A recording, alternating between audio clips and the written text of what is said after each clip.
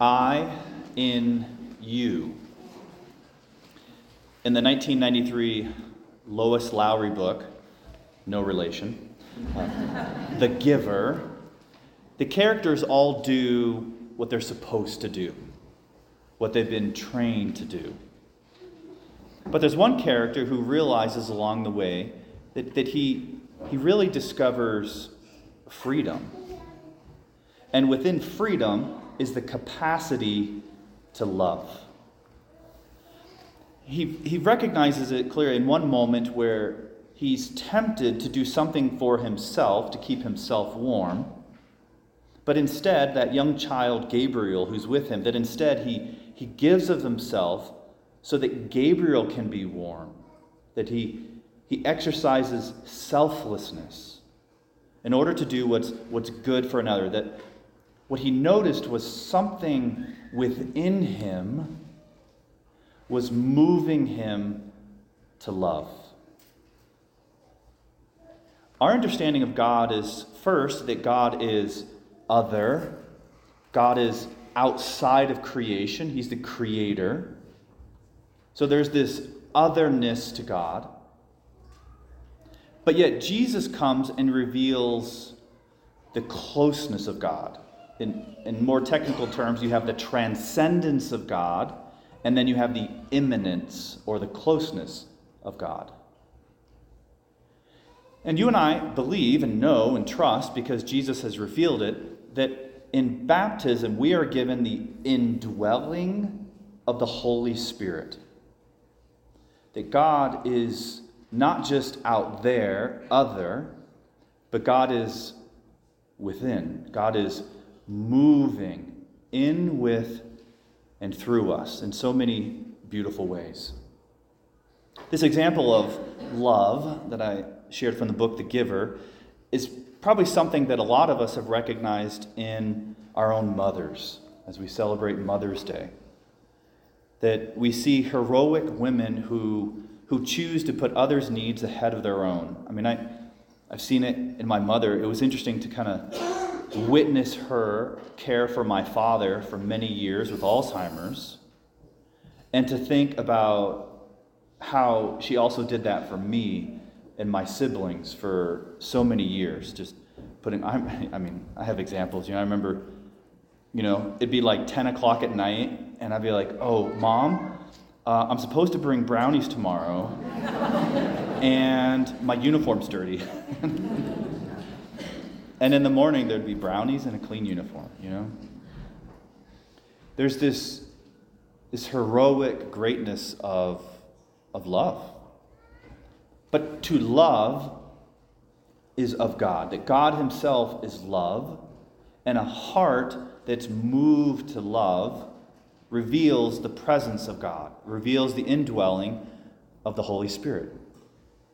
In 2 weeks, we will celebrate Pentecost. And so our readings today and next week, all our readings are paving the way, revealing the gift of the Spirit. That God, when Jesus came to us, he didn't want to just stand among us, but he wanted us to share in his divine life, to receive his life, his Spirit within us, moving within us. So that happens in baptism, right? And then our first reading, we hear about the sacrament of confirmation, that they needed the apostles to come down and to lay hands on them so that they might receive the fullness of the Holy Spirit.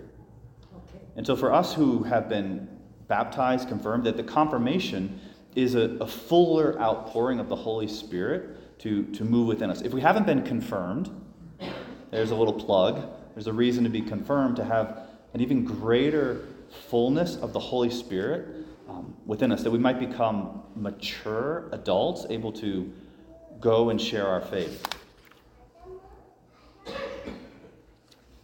Today we have, instead of the apostles, we have the successors of the apostles, the bishops, or a delegate. But even if we receive the Holy Spirit, it doesn't mean that we're necessarily going to recognize and move with the Holy Spirit, right? Because maybe a lot of people are thinking, well, yeah, I've been confirmed, but I don't necessarily feel God moving within me. I don't feel his promptings. And so how do we grow in that awareness? Well, our readings give us a couple ideas. One, we want to move in harmony with him. As St. Peter says in our second reading, sanctify Christ as Lord in your hearts. That by first acknowledging and coming to know Jesus as Lord, by putting him first, that's the first kind of major piece to be put in place. Yes, baptism, confirmation, receive the sacraments, but to seek to acknowledge and live with Jesus as Lord of our lives. Jesus goes on to tell us some other things. He talks about, keep the commandments. If you love me, if you want to love me, follow my laws. And what his word is, it's not just the 10 Commandments, it is the teachings of the church, but it's also like knowing the Word of God, knowing Scripture. Because when I commit Scripture to memory, when I love Scripture, then the Word of God has power. It's the Spirit of truth, as Jesus says. Then that truth will move me in my life. If I don't know the Lord, if I don't know Scripture, well then how am I going to know how to move? How am I going to recognize how to follow him? Here's a little analogy. We'll see if it works.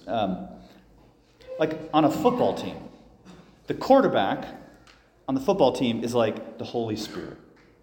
And the Holy Spirit invites us all to move in harmony. And so if I'm a wide receiver, now I can either choose to listen to the quarterback, or I can say, you know what, I know God is saying this, I know the church teaches this, but I'm going to do my own thing, and it's okay because I know God loves me no matter what, so I'm just going to do whatever I want, and I know that God loves me, and it's okay. It is true that God's going to continue to love me, but that's like me being a wide receiver who's like, okay, he wants me to do a post, but I'm just going to fly to the end zone. It's not going to work. We're not going to be on the same page because I'm not listening. Because what does the Holy Spirit want? The Holy Spirit wants what's good for me. And when I'm in harmony, when a receiver and a quarterback are in harmony, you get a touchdown. You get that kind of fruit.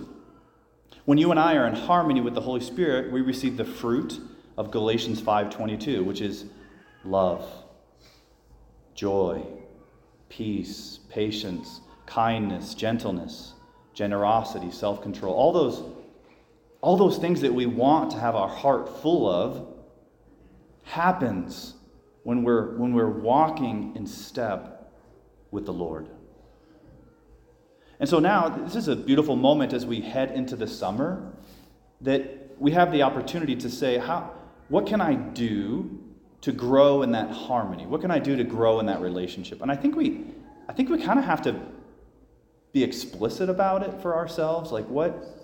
Because there's the general thing of like, I'm going to pray more, And it's like, okay, what does that mean, And so thinking about, okay, when and what and where.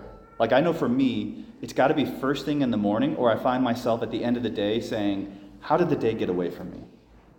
I find that it's easier to pray in the chapel, that there's so many less distractions.